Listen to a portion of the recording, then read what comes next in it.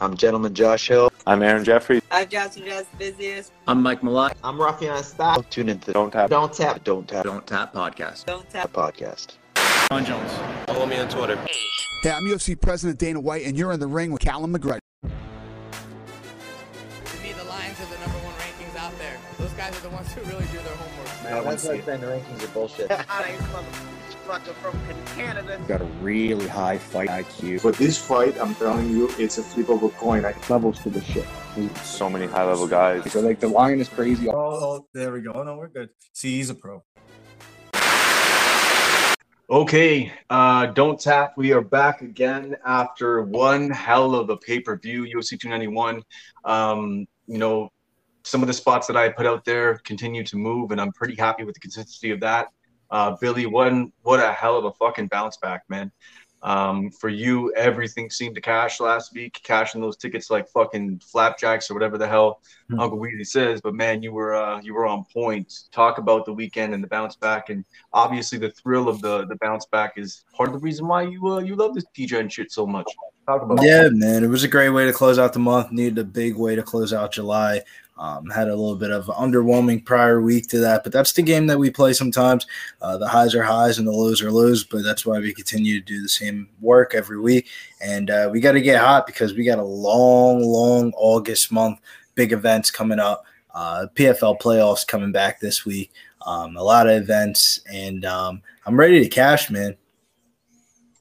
And I took your advice. It's okay to go chalky and go for those spots that you sort of see, and it's good to win consistently. But every once in a while, it's okay to take a little bit of a shot. So I did take some shots on, man, Dustin Poirier moneyline. I thought was good, but that sub I thought was a potential for later in that fight, but that did not happen. Holy kick from nowhere. It was not as pretty as Leon Edwards. Everybody's looking at that. It sort of came up a little funny, but man, it landed through the hand and knocked out Dustin Poirier partially. Ending that one. So hopefully people were able to cash on that. Nick, how was your night all in all? Yeah, man, honestly, I can't complain. I did fairly well myself. Unfortunately, some of the plays I put out weren't quite as good. Chiesa may have been one of the baddest or worst reads I've ever had in my life. And, a funny story for this, man. I was so confident he was going to win. I didn't care. I made a bet with my other buddy, Zach, to do a shoey bet on it. And I was like, this is going to be easy. I went hiking in those shoes that day. That was one of the most disgusting things I've ever done in my life. And here's my one question. Did you record it? Yeah, because I can send it to you. Because if you're going to do something like that, like you actually almost even have to record you hiking in said shoes and then take that shot back, because that's just where it's at. Come on, you try to get those likes and those fucking hits, homie. Come on, man. I'll send you the video. But other than that, man, honestly, I actually don't want the video. I don't want to post it and exploit you. I think it's nasty and it's your own fault. So I did good though, man. Like I did the same parlay that everybody did. I had Bonfim Kopylov. I had a lot of money on that, and then Bonfim Kopylov and Maverick, which I kind of felt sketchy doubling down on two guys in the same parlay, but it honestly both Kopylov and Bonfim cashed without ease. Same thing with Maverick, so that kind of made my night as it was. And then, the line got so wide on Derek Lewis, I had to be like everybody else, man. I had to play that, so that hit. And then I had a decent bet on Justin Gaethje KO at plus 225. So my night was fairly good. It made me back a lot of the money I lost because I did not do good on the London card. So it was a good bounce. Did we learn something about Cal and women's MMA in this fight or in this card? Or did we learn something? Because, I mean, that's the silver lining I take from this out of all of it. Because I did decent. A couple spots hit really nicely. I had to make the adjustment with Wonderboy nodding out of his fight. And we brought in Kopylov rounds 1 and 2 as a play that we dropped right beforehand, which that hits. I mean, I think a lot of people knew that was going to hit, but the precision of his striking is just there. He was setting him up all day long. He set that head kick up just absolutely beautifully from the bell. It was there. But let's go to my girl Miranda Maverick. Takedowns, 2 takedowns already right out of the gate. Or actually, I don't even know she got the 2 takedowns in the first round, but regardless, man, she just went in there and submitted or did what we knew she was going to do. Cash Ware is there to be taken down. It was easy money in my opinion. Everybody wants to fade somebody because they didn't have a good showing, but Jasmine Jazz the Vicious is not there to be taken down. She'll whiz her out and take you down. I mean, she's bigger, stronger, and just better, right? She's not Cash Ware who just loves to, like, that's her next job, like on a resume, girl who likes to get taken down. That sounds really bad, and I might edit that out. But yeah, man, Maverick submission, that hits. And I mean, for the most part, we're just rolling. So let's roll into this week. and take a look at what we got. I'm going to let, I think it's Billy's shot. We'll let Billy take his first play of the week. I sort of posted out some of my early takes, which have been hitting at a high, like a huge, ridiculous clip. Any of the leans out there, I'm missing on some of the lines, but they're all hitting. Like the last few weeks, I think it's been a sweep on every play that's been put out on the Sunday. Billy, you take it out with the first lead here on a Monday. Yeah, first fight that I'm looking at here is Jeremiah Wells versus Carlson Harris. I love Jeremiah Wells here in this spot. Yeah, last time against Smellsberger, he didn't look that good. He was getting chinned up by Matthew Smellsberger, who didn't look like he had 3-round cardio in that fight last week against Uros Medic. And that was kind of the case in the Jeremiah Wells fight.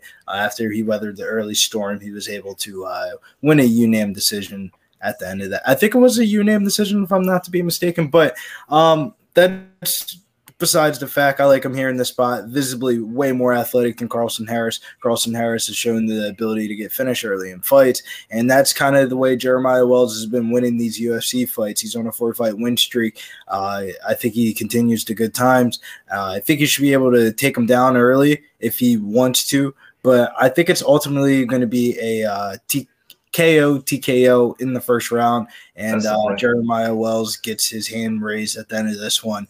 I actually have an early 2-leg parlay with him in there, and I'll be playing the money line straight. Honestly, seeing some of the Twitter plays and stuff like that, I think that line might go down a little bit. It's moved a little bit, man.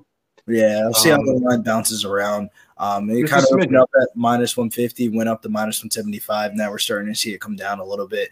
So we'll see how that line goes out. Kind of got a good little spot last week with Kevin Holland. I like the Kevin Holland side. It was at -160, so I didn't even really look at it in the beginning of the week. Then I went down to -148, played it. Then I went down to -138, played it. So I think that might be like the same exact line track that it's going to happen with Jeremiah Wells this week. He's kind of like my Holland bet this week.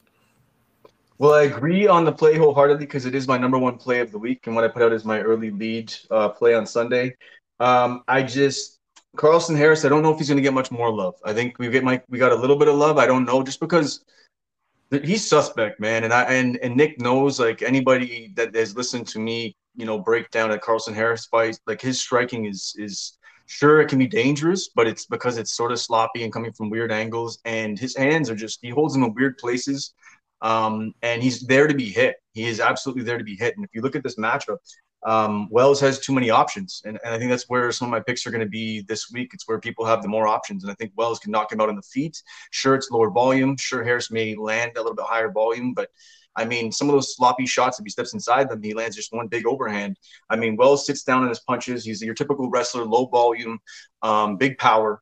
And if you look at it, it's only a 2-inch reach disadvantage he's giving up, and he's a little bit shorter. And I'm okay with that in this situation. It's going to allow him to get in on those hips a little bit easier. I think he's going to get the takedown all day long. Although Harris has 75% takedown defense, he hasn't really faced anybody that's really gone to the well, except for in his last fight, to try to even take him down. Most people try to stand on the feet with him, and I just don't think that's going to be the case. Wells is going to try to push him back with the power, get him up against the cage, and take him down as much as possible on a rinse and repeat.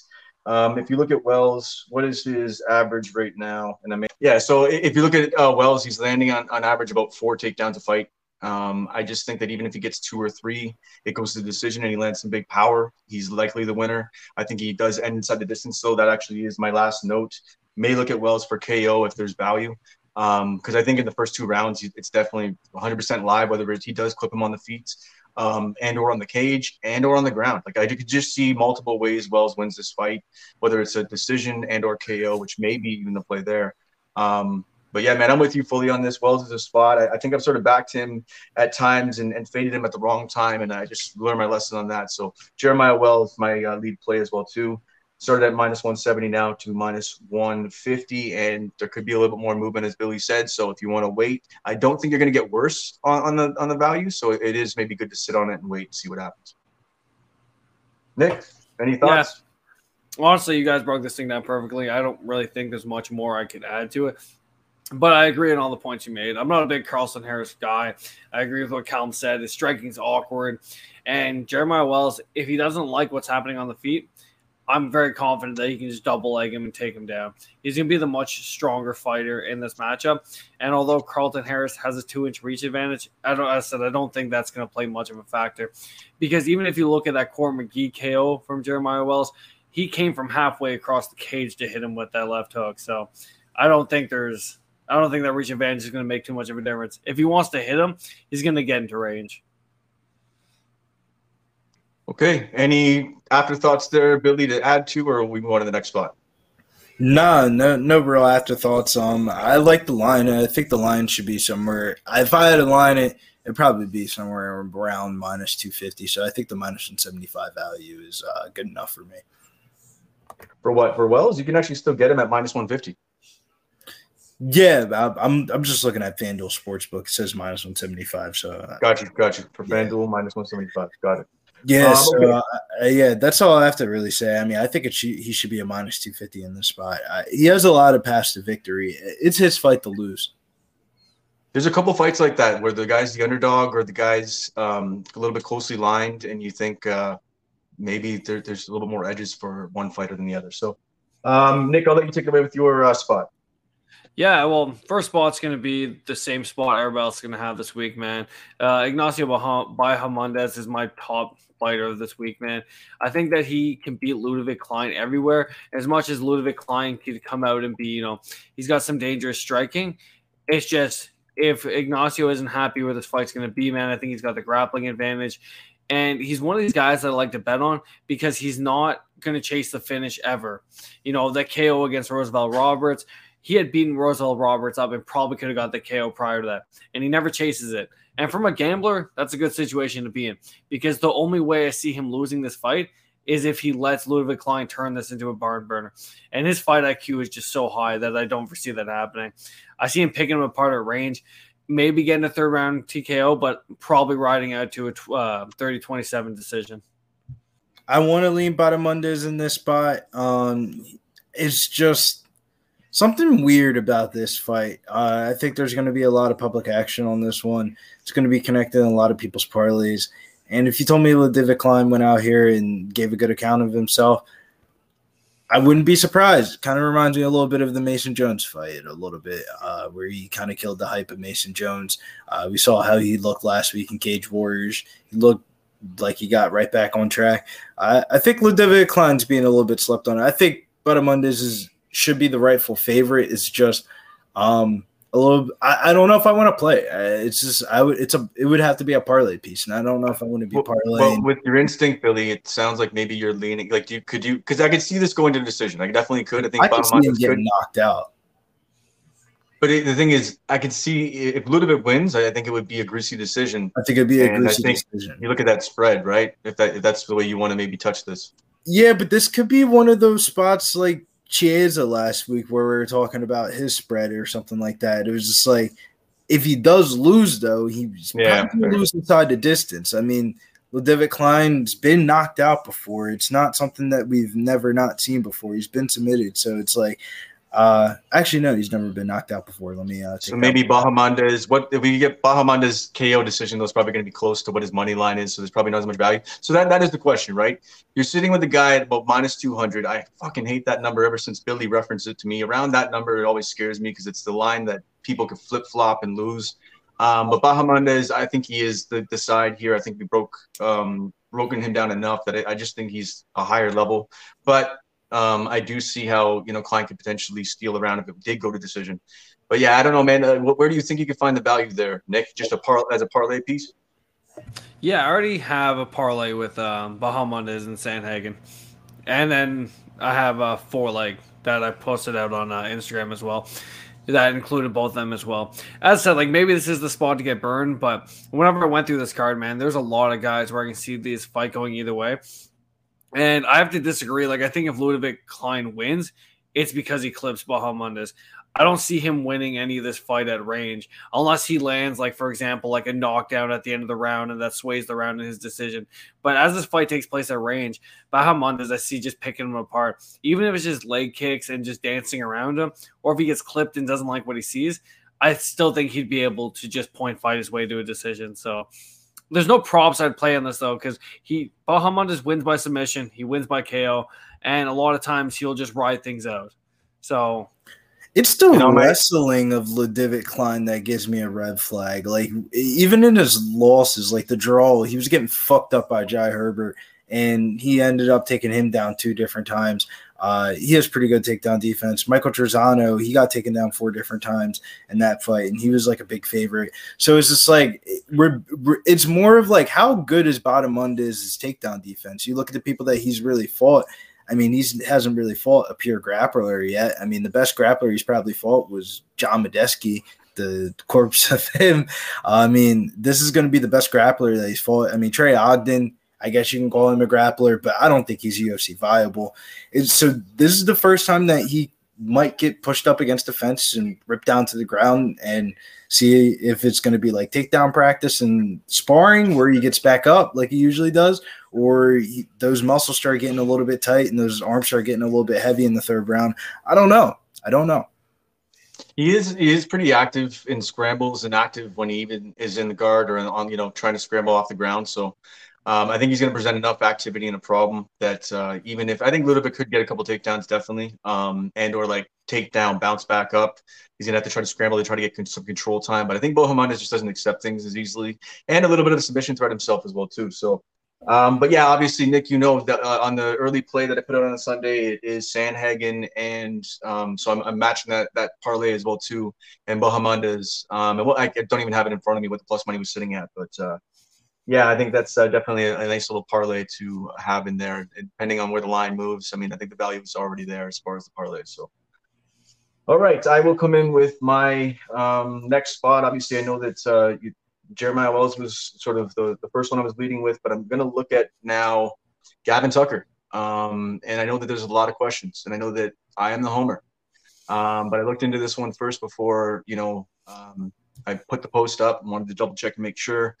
Coming off the shoulder surgery, Gavin Tucker, who's someone I am going to try to get on the podcast pre-event, if not in the future. The wrestling's there, man, all day long. Like he rinsed and dumped and rinsed for Pete. We'll talk about that on my next pick. He rinsed and repeated Billy Quarantillo nonstop, 7 takedowns in that fight. And he's such a strong wrestler, and he actually has some pretty slick striking as well too. Does put himself in a fire and get hit a little bit more than I think anybody would like when you're landing. But at the same time, I just think that it's the time off that has sort of let him be in the plus money. And I mean, Lopez, what are we talking about in his first 2 fights? The guy landed 2.26 strikes and absorbed 5.24. His takedown defense in those 2 fights is 36%. So, I mean, I think it was more in his last fight. He was sort of the darling. Everybody wanted to cheer for him. There was love for him. Everybody wants to cheer for this guy. But I just think that you're going to have a guy come in who's a UFC vet with some levels. I think Gavin Tucker comes in here and rinses and repeats the takedowns, and or even shines on the feet a little bit. It could be greasy a little bit and it could be fun. But, I mean, I'll sit there with the plus money ticket at plus 124 and hope the line keeps moving in that direction with people continuously fading and cappers saying he's been out for a certain amount of time. Everything points towards the rehab being absolutely fine. If I can get him on the podcast, full well I will ask every hard question I possibly can to get any information out that I can pre-fight. But I'm on Gavin Tucker, man. And the line, I liked it at plus 110, and I'll take it at plus 124. I think wrestling and on the feet, he's still slick as well, too. I just think that it's the only reason why this line is like this is because the time off, and that's it. Coming off of, yes, I know he was KO'd in his last fight, but that time off is valuable. I think having that time off, too, is good for the head. So I don't think there's any issues with that, and he just got caught. So for me, give me Gavin Tucker, Canadian boy, Nova Scotian boy. As my fucking camera falls, let's fucking go. Gavin Tucker, Canadian boy, Nova Scotian boy, let's fucking go. Might have to go the opposite way on you on this one. Diego Lopez is actually a second spot I was looking at here on this card. And it's more of just the age gap advantage here. We're talking about a guy coming off a 2-year, very reminiscent of the Michael Chiesa spot. He was coming off a 20-month layoff last week. He has the biggest layoff in the whole entire card, 2 years off, and he's 37 years old right now. There's a 9 years age gap between him and Diego Lopez, and that number is absolutely staggering this year of how much the younger fighter has won the UFC this year. And if you look at Diego Lopez, man, he's been getting fucked up matchmaking by the UFC. They said, hey, you're the Lux Championship guy. All right, come over here, fight Joe Anderson Brito on the Contender Series. It looked like he would never get a shot back ever again on Dana White's radar after that Contender Series performance that he put together. It looked like he was going to quit 3 different times, and he ended up losing that fight against Joe Anderson Brito. And then that UFC debut, he definitely gave a good accounting for himself. But Diego Lopez, though, great coach down there in I believe it's Brazil, taught Alexa Grasso that submission that she put on Valentina Shevchenko. So he knows a lot of different submissions. He has a lot of submissions in his bag. Shouts to Mozar Evilov in that last fight.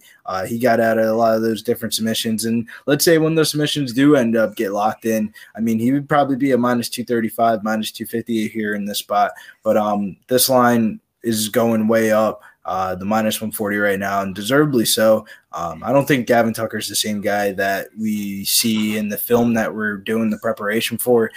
2 years does a lot of things at the age of 37 years old. You have a wife, family, and kids. Your kids start getting a little bit older. You start being a more dad in your regular day life and stuff like that. You start looking at things past fighting, while we have a guy over here on the other side who's just getting his feet wet. Lux organization, they're signing a lot of those prospects. You're going to see a lot of them in the Contender Series last year and this year. And this is one of the better prospects from the Lux organization. So I'm rolling with Diego Lopez here in this spot. And he has a huge size advantage. 72. I know you like narrative. I know you do. But that sounds like, for me, and I got to ask you honestly, because if we look at, like, I know age is a real thing. That's the most solid, real thing we're talking about there in that situation. But if we look at numbers, he lands 2.26, and we can't just say about like the person who we're standing in front of him, because the level of competition, if you actually want to say Gavin Tucker at his highest level, I'm just trying to pick apart. I want to cap the capper and see if I am wrong on this. Well, all the numbers are pointing, except for age, in like Gavin Tucker's drastically in his favor. Yeah, but you also have to account for the statistical data that we have for Gavin Tucker. We have damn near like a decade worth of statistical data for him versus a dude that fought Mozar Evilov on 6 days short notice. Like, we don't really have a lot of data. The Contender Series fight, we didn't really get to see a lot in that one. So this is actually like the right level of competition. And then Greasy Theory, cap to capper. We have 3 Brazilians on this card: Joscana Raj, Diego Lopez, and Ronnie Barcelos. I don't think all 3 lose. One's got to win. And I think it's Diego Lopez, because I don't think Uncle Ronnie's getting the job done against Kyler Phillips. 3 takedowns, lands 5 strikes per minute, although he absorbs it. Lopez 2.26. I got to be on the other side of this, and I think we're definitely going to post a share of this, the back and forth between you and I, because I like this. I like finally being on the other side of one. I haven't really been on the other side of one in a little while with you guys. But yeah, the numbers are staring at me in the face, and even if I was, I'll take with I'm going to jump into you, Nick. I'll take it if he does come up to 2 years and he does look washed, and I was wrong. But I just don't think that's enough to bet against it. And I think still at the plus money with the pedigree and the level, the numbers just aren't pointing in the direction of his favor for Lopez. But Nick, what do you think? Yeah, I mean, I'm with Billy, man. I lead Lopez. Like, the only way I see Gavin Tucker winning this fight is if he takes him down and just holds him in position. And even then, whenever he does that, I think Lopez's jiu-jitsu on his back is going to be more active in his favor. It's hard to bet on a guy that's coming off the couch after 2 years. And as much as stats make sense, those stats are hard to be relevant the older you get, which is, I think, what Billy's saying is like that, like, you know, he may be able to put up these numbers whenever he was 33, 32, which is generally where most of those stats are coming from, because he hasn't been active that much over the last 5-6 years. So, and then Lopez, like, unless there's something. How does he win? Does he win with a submission or submission attempts from his back? Because this is one thing I want to dissect too, because this is the hard one. I think a lot of people are going to be on either side of this one. So with this, and I ask you, Nick, if on the feet, do you think he's going to out volume Tucker? Likely. But let's just go through every avenue. But it's possible, because as Billy said, he's a much bigger guy too. I mean, this dude fought in Lux organization where he was fighting 5-round fights and winning against pretty decent people in the regional scene, and he was winning you-name decisions in 25-minute fights. I mean, I think the cardio's fine. He just fought 2 fucking beasts. Not cardio, volume, striking. The volume striking, I just don't think Gavin Tucker is not a person that I am not. You got some pretty slick boxing. He has some slick boxing, but he is not levels above Diego Lopez, where I want to feed a 70% age gap difference where it's been cashing this year. Like last week, you got me. Stevie Waterboy Thompson against Michelle Pereira. That was a good spot. This week, nah, I'm not fading that age gap difference right now. That's cashing at way too high of a rate. Yeah, that's it. I think that it's not going to look that close. Like, I think that Gavin Tucker may look good in the first round, but I think that Lopez is ultimately going to get a submission or write a 2-8 unanimous decision. Even I think the grappling is different. Like, I think the advantage that Gavin Tucker has would be to be able to take him down. But Lopez is so good off his back that he'd probably be able to sweep him. And he has such a size advantage on him that if he ends up on top of Gavin Tucker, what's Gavin Tucker going to do? So I think there's a reason why like people are looking at this card and a lot of lines aren't moving. And there's a reason why the Lopez line is going up. Because I looked at it 2 days ago and it was minus 120. And I look at it now and it's minus 150 on my book. So there's people putting money on it. And we'll be on either side of it because the only thing that will tell is what actually happens in the cage. The time off is really the biggest thing for people. Age, time off. I mean, that's going to be the skepticism, and I get it. I'm just not that high on Lopez either. If I was higher on Lopez, then I get it. Everything you're saying. I'm just not that high on Lopez. I think he's sort of. I think Malzahar would absolutely murder Gavin Tucker. I know MMA math doesn't make sense, but Malzahar would absolutely murder Tucker. So would Joe Anderson Brito. Yeah. So he's got the 2 times that we've seen Diego Lopez fight in front of real public eyes was against Joe Anderson Brito, Mozar Evilov, and he got smoked by both of them. A lot of people are getting smoked by both of them. I feel like the line's telling you everything you need to know here. All right, we'll move. Well, let's move on because we're gonna go back and forth, and our points are our points until the fight happens, right? I fully get everything you guys are saying, 100%. In trying to sniff out an angle, I just see the recovery. The reason why people are fading him more is because of his time off. The size is probably the most valid thing I've heard all night to even maybe sway my thoughts. But either way, we'll go back and forth. But I love that I'm on the either side of the two of you, and you're both coming at me because that's when this podcast gets fucking interesting. So next pick, I think it is Billy's turn. Yeah, that was one of my spots. That's right. So then we'll go to Nick. Yeah, I'm going to ride with the dog, but one that I think I'm a little bit more favorable is going to win, man. I posted this last week, and honestly, the line got worse in my favor, but I like Dustin Jacoby a lot, man. The only thing that worries me in this fight is the reach advantage. I know people are thinking that Kennedy's going to come out here and shoot double legs, but Kennedy's one of these fighters where if he can't clip you and he can't get his striking going, he just kind of stands still. And his last couple of fights, against Ion Kutalaba, Devin Clark, people are riding a lot on that. But I just don't think they're that relevant. I think Dustin Jacoby's point fighting style comes back. I think he's able just to come out here, dance around. As I said, the reach advantage isn't going to be there. But you look at Dustin Jacoby, man, he's good at just moving in and out, landing his shots and going. And he's complacent with circling that cage, landing the leg kicks, shooting that jab, and getting out of harm's way. And I really see this fight just going to a decision and Dustin Jacoby just doing work, man. I'm very high on him in the spot, and hopefully this doesn't end up looking like the Chiesa dog that I put out last week, which blew up in my face and all of, No, it's a good – no, dude, this is a good spot. I fully see Jacoby at plus money being valuable, but you know me, I backed you. We've gone to the well with Jacoby, and his point fighting style and his power is there as well too, but – man, he's been getting hit, and he hasn't liked it in his last couple of fights, and it's been scaring me. We got burned enough. Against Roundtree, I think he won that fight. I think everybody in the world and their mom and their dad and their family all think that Roundtree lost, and Jacoby won that fight. I had a Roundtree ticket, and I thought that he lost, but I was happy I just think it's Jacoby for me. He just scares me. He just looks he starts to fade. You're right, 100%. He starts to take shots, and I don't like how he takes shots. And on the other side of this, and I looked at this line when you posted it. I mean, I've been sort of backing. Oh wow! Kennedy. 1 second. Yeah, no, I just had all this stats in front of me.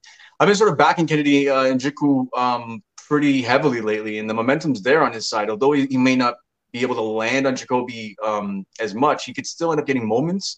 And then in the grappling, if he makes it sketchy, I get the plus money on Jacoby. I'm not even going to argue the plus money on Jacoby, but Jacoby is just a fight that it scares me on one side, and I've been backing Kennedy, and I can't go against two narratives there for myself. So yeah, I think we're seeing two fighters trending in two different directions. Justin Jacoby, we already seen his best performances. He's only trending down. I mean, Kennedy can only be trending upwards. He's on a 3-fight winning streak. He's been looking good. He's been at Fortis MMA, would say it. Sayud Sayov. I can't say the fucking name, but you know what I'm talking about. He's been at Fortis MMA. He's been looking a lot better his last 3 fights, and he's fought pure grapplers, and he's absolutely smoked all 3 of them. So I don't know how Justin Jacoby wins this fight. I just don't think it's going to be an outpoint type of thing. It's going to be one of those Khalil Roundtree fights where the judges are going to grade out the power shots of Kennedy coming the other way. When's the last time Justin Jacoby fought somebody that was the same exact size as him, or somebody that he was smaller against?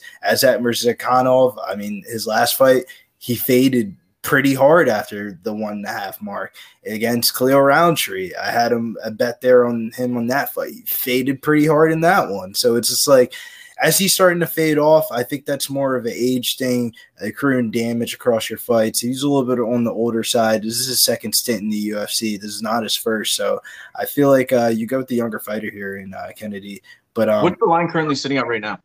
Plus 135 is the last one. So it's moving in a direction that you're getting bigger dog money. And the way I could actually see this, if it does go to decision, Jacoby, I could definitely see winning a round. I know I'm always pushing towards that spread. But, I mean, I think Kennedy obviously has a win condition of inside the distance, so that's sort of the counteraction to that whole spread situation. But I don't know. I get the Jacoby side. I get when he looks good. Like, it used to be death, taxes, Jacoby by decision. 100% that was the play all the way up into the Roundtree fight. But now I'm just sort of scared. He has faded. A lot of the negative things people have said about him, even in his wins, are now coming to shine and coming home to roost. So I do see value in the dog, but little scared off the line.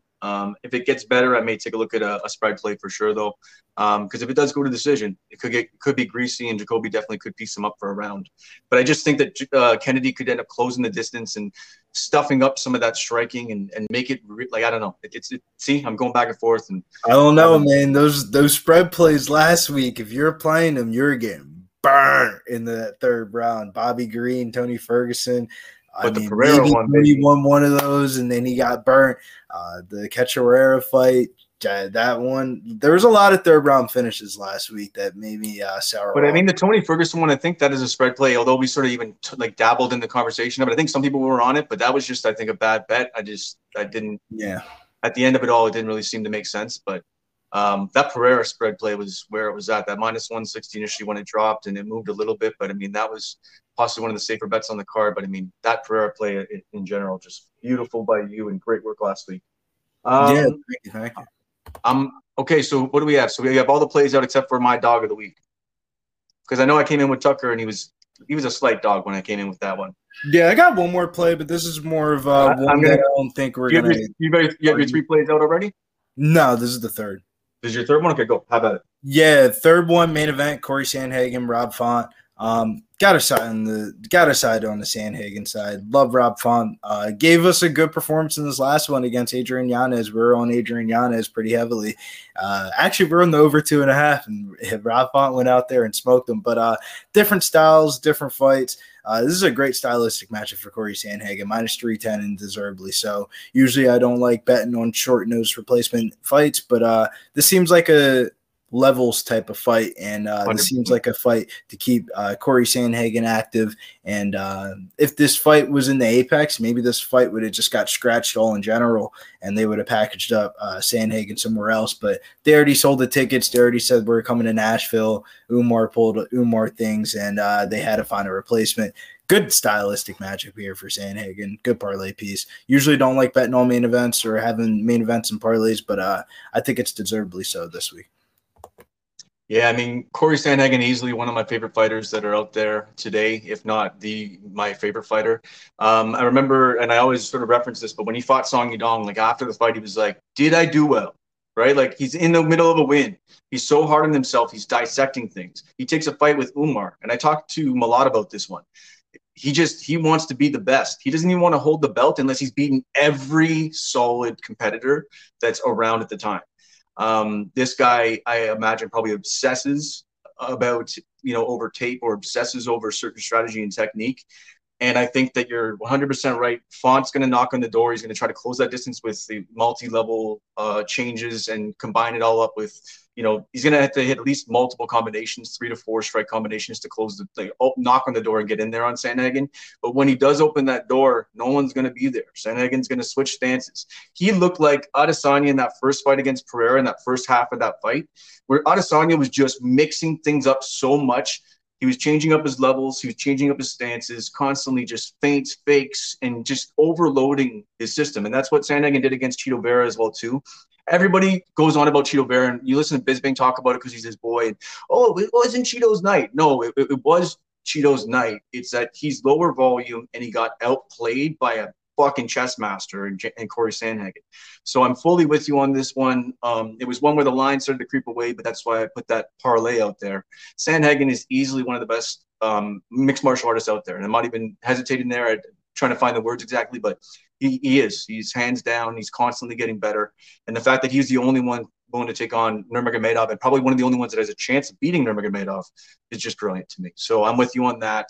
I'm probably going to be looking at I don't know if he finishes him. I think this goes to a decision. I think this, or maybe an overplay.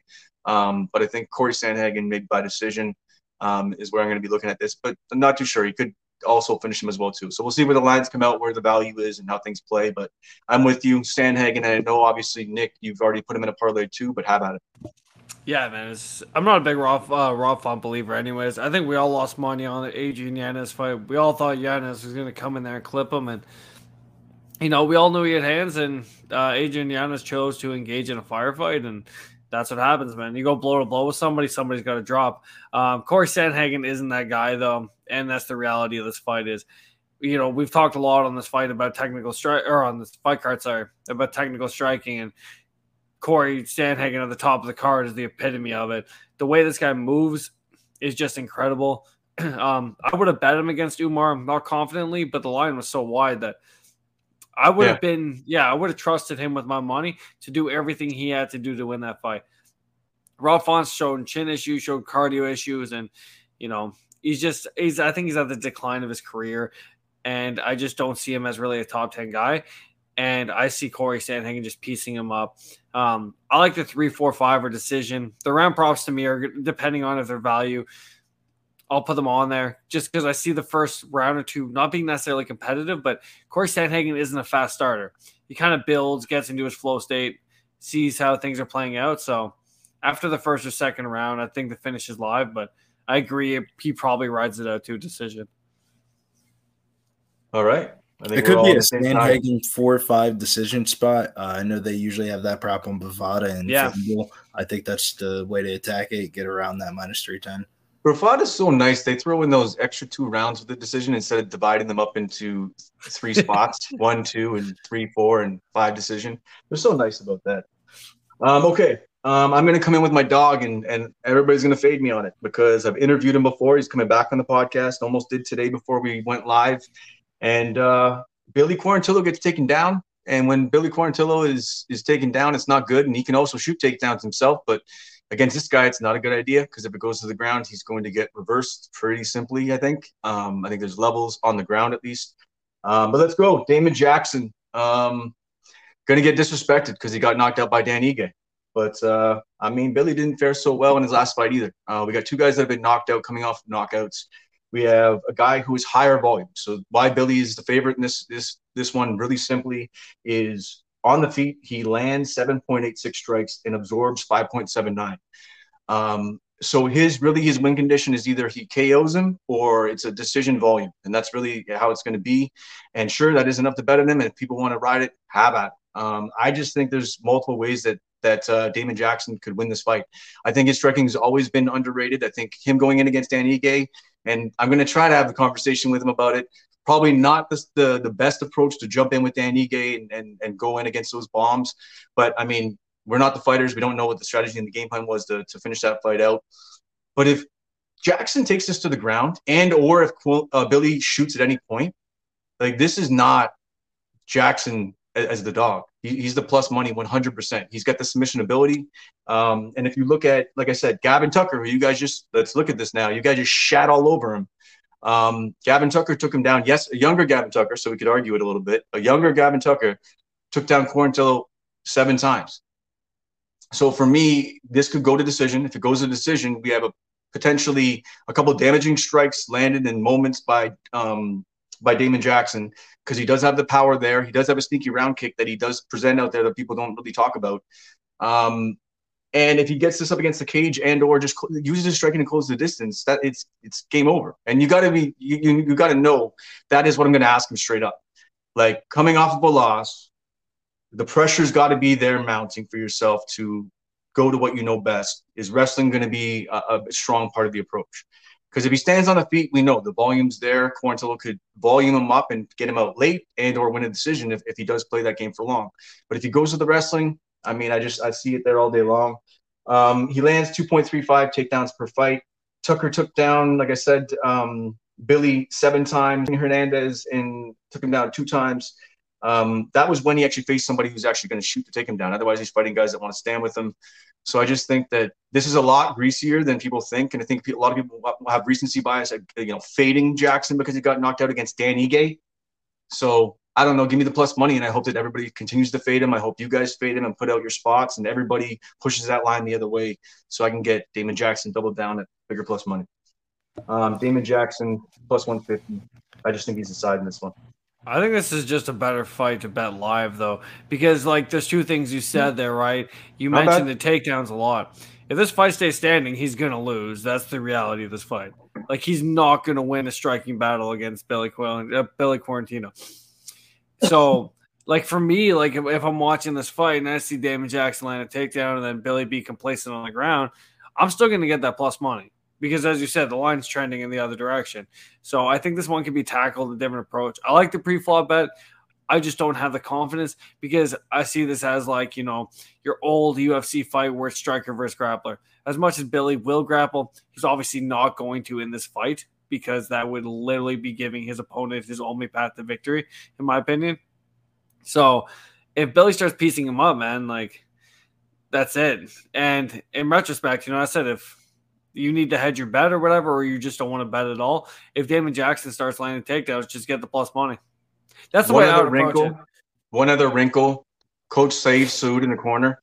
I can't see him allowing Damon Jackson to stand at range with him. You're going to hear him yelling at him to get this down to the ground. So I just can't see it. Him imploring that game plan where he's just going to try to stand. But at the same time, I fully get it. I mean, Billy Quarantillo against anybody, he's so high volume on the feet. It's not a game you want to play. Yeah, and it just goes back to what you said though. His coach there won't let him not grapple, but he also needs to land the takedowns. Every fight starts standing. So he doesn't have a choice but to stand there in front of Billy Quarantillo, and Billy Quarantillo's range just punch him, because that's where that fight's going to start. And if he shoots those takedowns and he doesn't land, it's not going to end well for him in this fight. So, and do you remember prior to Dan Ige? Because I honestly, man, it's crazy. I go back and actually listen to podcasts of cappers who cap things one way, and then I listen to them, and I've even done it myself. I've been victim of this, where you cap somebody completely opposite their next fight, and it's you shit on them one fight, and then you're loving them the next fight. It's before Dan Ige, everybody was on Damon Jackson as the guy who fights for your dollar, that guy who fights on the ground, the dog, the war, the blood. So I mean, I get it. I'm just biased though because I don't like Dan Ige. The amount of money I've lost fading Danny. You also tailed me a little bit on that and lost on the Damon Jackson last time around. So, but without further ado, Billy, take it away. I know, I get it, baby. I get it.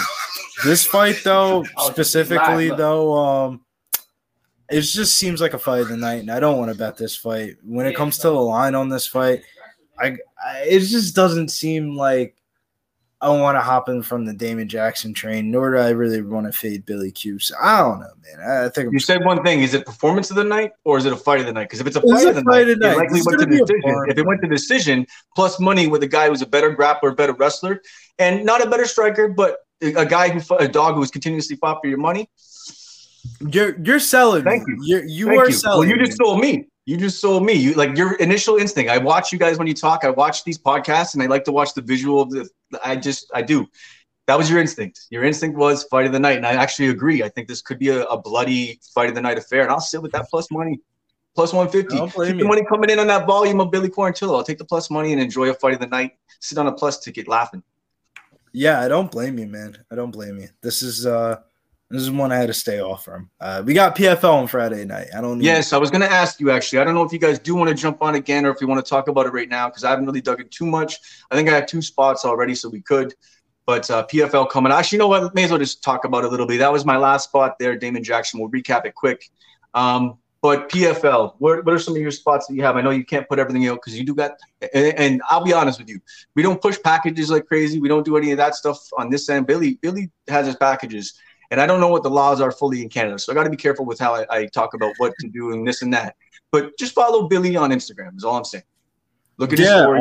PFL looking at a little parlay action here. Well, it's the first round of the playoffs, I should say that. It's in San Antonio. Half of the light heavyweight division got suspended for PEDs. So it kind of feels like Josh Silveria is kind of rolling off into the sunset like him as a parlay piece inside the distance. And parlaying him up with Thad Jean, one of the Florida prospects down there, getting some great work in. Seems like a good favorable spot for him. He's fighting a dude that was plus 205 underdog that won by split decision in his last fight. So looking at those 2 spots. And then women's MMA special here, I'm looking at Cobra Kai Bennett over Chelsea Hackett. You're going to see a lot of Hackett love on Twitter this week, but we're going with Cobra Kai. Nick, any thoughts on the PFL? I have not looked too much into it yet, so I don't want to give it no. Chris Wade's an underdog. Chris Wade's an underdog that is always nice. He is a guy that is a dog double fight for your money for sure, usually in high volume affairs, scrambles. I mean, Jenkins came back and got his revenge, but Wade definitely a spot, I think. I like Silveira. Look fucking amazing in that last fight. They said, you need a first-round finish, and, man, did he go for it. I'm going to go crazy, and I'm going to say that the new Killcliff MMA man that looks just a lot bigger nowadays in the PFL, but a man who a strong Christian, loves his country, and everybody loves him down there in Florida. We got Impa Kasangane, and I'm going to go with Impa by KO. I think he knocks out Martin Hamlin. I think he's going to get the opportunity to. I think he's found this new stride in the PFL, and I think it's a spot. So I actually like 2 finishes. I do like Silveira. I'm dabbling with Silveira inside the distance because it's trending that he should sub, but I don't know. Has his opponent ever been subbed? I don't know if Flores has ever been subbed, but I think there's still the thing is with Ty Flores, he's gotten smoked. When he loses, he gets smoked in the first round. 75% of his losses are first round knockouts. So maybe Silveira inside. Well, Silveira sub, man. The man just takes your back. That's what it is. I was joking with him on Instagram about it. I'm like, I made that my last play, and he's just laughing. He's like, nice pick. I'm like, well, it's like going for Jacoby before by decision. It's death, taxes, and submission. So, but yeah, I like Impa by KO. What's the line currently sitting at for some of these fights? They're probably pretty wide. Impa is minus 245 right now. Just there's no props, obviously. We're only Monday, but minus 245 for Impa. Chris Wade sitting at plus 110. Bubba Jenkins minus 365, and Silveira you're also referencing is minus 455. Yeah, I mean just PFL, because it's a consistent thing. Maybe look at the Silveira sub, but I like that Impa KO. And smart play on the Wade as a dog. Wade's always that is the definition of a man who fights for your dollar. Chris Wade, fights for himself. By the way, contrary to everybody's belief, because I know that Miranda Maverick was talking about how people were shitting on her after getting beaten up by Jasmine at a big favorite. I need to let you gamblers know, fighters don't give a shit about your losing tickets. They don't care. They just lost. Their whole team was let down. Their family's let down. They're not making as much money as they're supposed to make, usually in most cases. They don't give a fuck about your losing tickets. Now, if you share a winning ticket, I'm sure they may feel a little bit of extra boost because you shared a winning ticket and, the good vibes and everything. But they don't give a fuck. So just stop doing it. Stop sending the DMs to fighters. Especially if you don't train or have never trained or ever been in a fight before, just stop. Stop capping if you're doing that shit too. Get away from MMA gambling because it's the wrong sport to do that in. Because one day you're gonna get punched in the face by a fighter. So, anyways, just thought I'd share that. It pissed me off. She was getting harassed huge, because she was a chalky favorite, and it's like no one cares about your tickets. Anyway, just thought I'd throw that out there. My rant for the day. Any other spots? Any other thoughts? No, man. If we go back to UFC, man, I think that line's taking off like crazy. the only reason why I didn't put it out as one of my plays of the week is just because I don't really like betting UFC debutants, especially at chalk. I like taking the plus money on them whenever I see value, but I think Asu takes Ode Osborne down early and often, and Ode's cardio issues shine through again, and Asu is able to get him out of there. It's one of my more confident spots on the card. But as I said, man, UFC debutants burn me time and time again. So I'll be looking at one other spot, and I almost made it the dog, but I don't believe fully in Jake Hadley. I know the skill level, there's a high level to him, like he does have a high level. But Cody Durden's a dog too, and he's a guy who fights. He's got strong wrestling power in his hands, and he's the kind of guy who'll fight for your money. So I'm gonna look at that spread and see what the value is in the spread and him stealing around, because I don't think he gets finished in this spot. So I think it could go to decision. I think if Hadley wins, he finishes. To be honest. Yeah, you think so? Yeah, I think Hadley could finish him, and I don't know. I think there's two. I don't know, man. Hadley can make that fight look really easy, I think really greasy. Yeah, we'll see what the value is on it. There's enough value on it. I'm saying it's a spread play. I think it could go to decision. I'm not a huge fan of Hadley. I don't understand why people want to. Like, if you have the ability to live bet, I don't know why people would bet that fight pre-flop. Not always a guarantee. It's not, but like that if Durden line is starts, always not a guarantee. I know, man. Even with that rare live bet, it was sweat. If you take Durden pre-flop and then he can't land a takedown and Hadley just starts beating the shit out of him, your ticket's dead anyways. If you wait and you lose 20 points on the dollar, but you see that Durden's able to land takedowns, fuck it, take the plus 100. That first takedown, it's going to go to minus 500. No, I think some people, that's the problem, right? You wait for a live bet because you maybe heard to wait for the live bet, and or that's just what you were looking at. You just got to jump in that momentum, the books open it and close it so fast, you don't get it, you miss it, you miss the opportunity. Dude, DraftKings, the line is always open. DraftKings is my favorite book to live bet on. Like the lines all Bet365, a couple of them, man. Yeah, Bet365, the second any sort of action happens, they close the lines. Like they are the worst for trapping you in your spots. Yo, DraftKings leaves it open like 90% of the fight. Unless somebody gets like dropped really bad and like they're about to get finished, like they're not going to let you jump in while the ref's about to jump in. But DraftKings is great for live betting, man. Is there any other spots you guys can think of on the card, or we all wrap? Looking at Alexa Kamore over Tanner Boser. I think Tanner Boser is a fraud. I was looking back and forth on that line, and I think that line might be a little wide, but I think Kamer's equally. I gotta find something in that fight. Calvin's some just type like of under, some type of spread bet. I was trying to search the fight for the Canadian on that one, but it's just the line's too wide. Yeah, Tanner Boser's a minus 200 favorite, and people are going to be parlaying that. That just seems like an easy. It just seems like the Delima Derek Lewis spot, where it's just like one fight that you might overlook, but at the end of the week you're going to look back like, fuck. Man, Alexa Kamore did just come off a 2-year layoff. He is training with Stipe Miocic, who's getting ready for the biggest fight of his life. He is a really good boxer. Tanner Boser gets fucking hit. He's slow as shit. So it's just like, man, like a lot Tanner of things Boser are lining like up. Shit at like shit. Yeah, like a light heavyweight. Like it'd be different if he came in and like looked great, but he looked like shit at light heavyweight. So slow. So it was a bad call, man.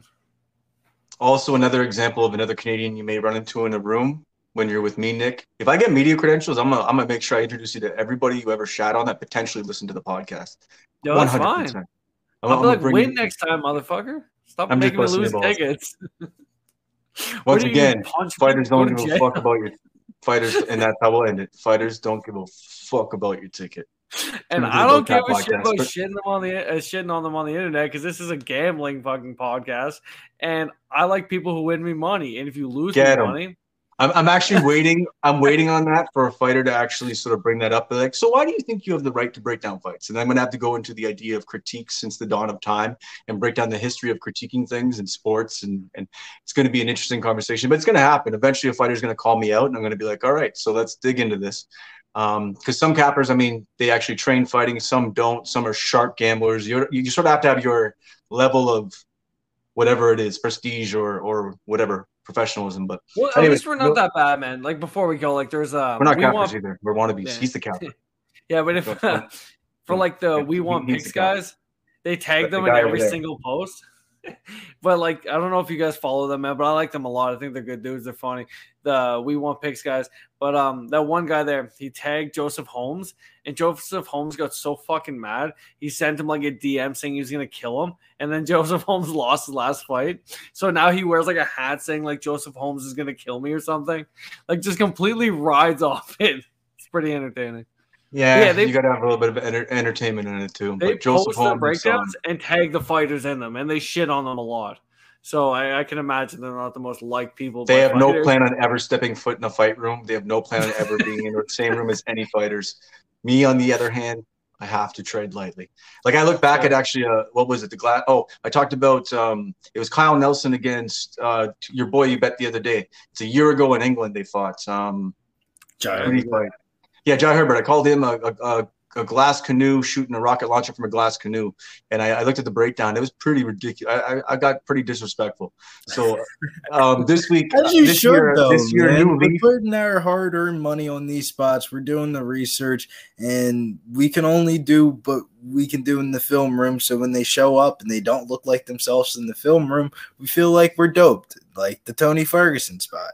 I got 5 more fights left in me. Or is it 5 more rounds? Because this shit don't look good for you. That wasn't even 5 more rounds. I don't know what that was, man. That man got 3 rounds of Bobby Green, and he gets knocked out in the second round of his next fight. That looked like a fight in the middle of a street on the corner in Hamilton somewhere where one guy's been on way too many drugs and you just won't stay down and he just keeps getting hit in the face and hit in the face.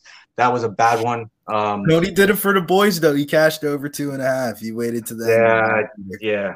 That just looked bad, man. I feel like we should have learned for the Nate Diaz fight when Tony just for Nick Eagle, for Billy Briz of Pub Sports Radio. I am Callum McGregor, the Don't Tap Podcast, and tune in to the Don't Tap Podcast.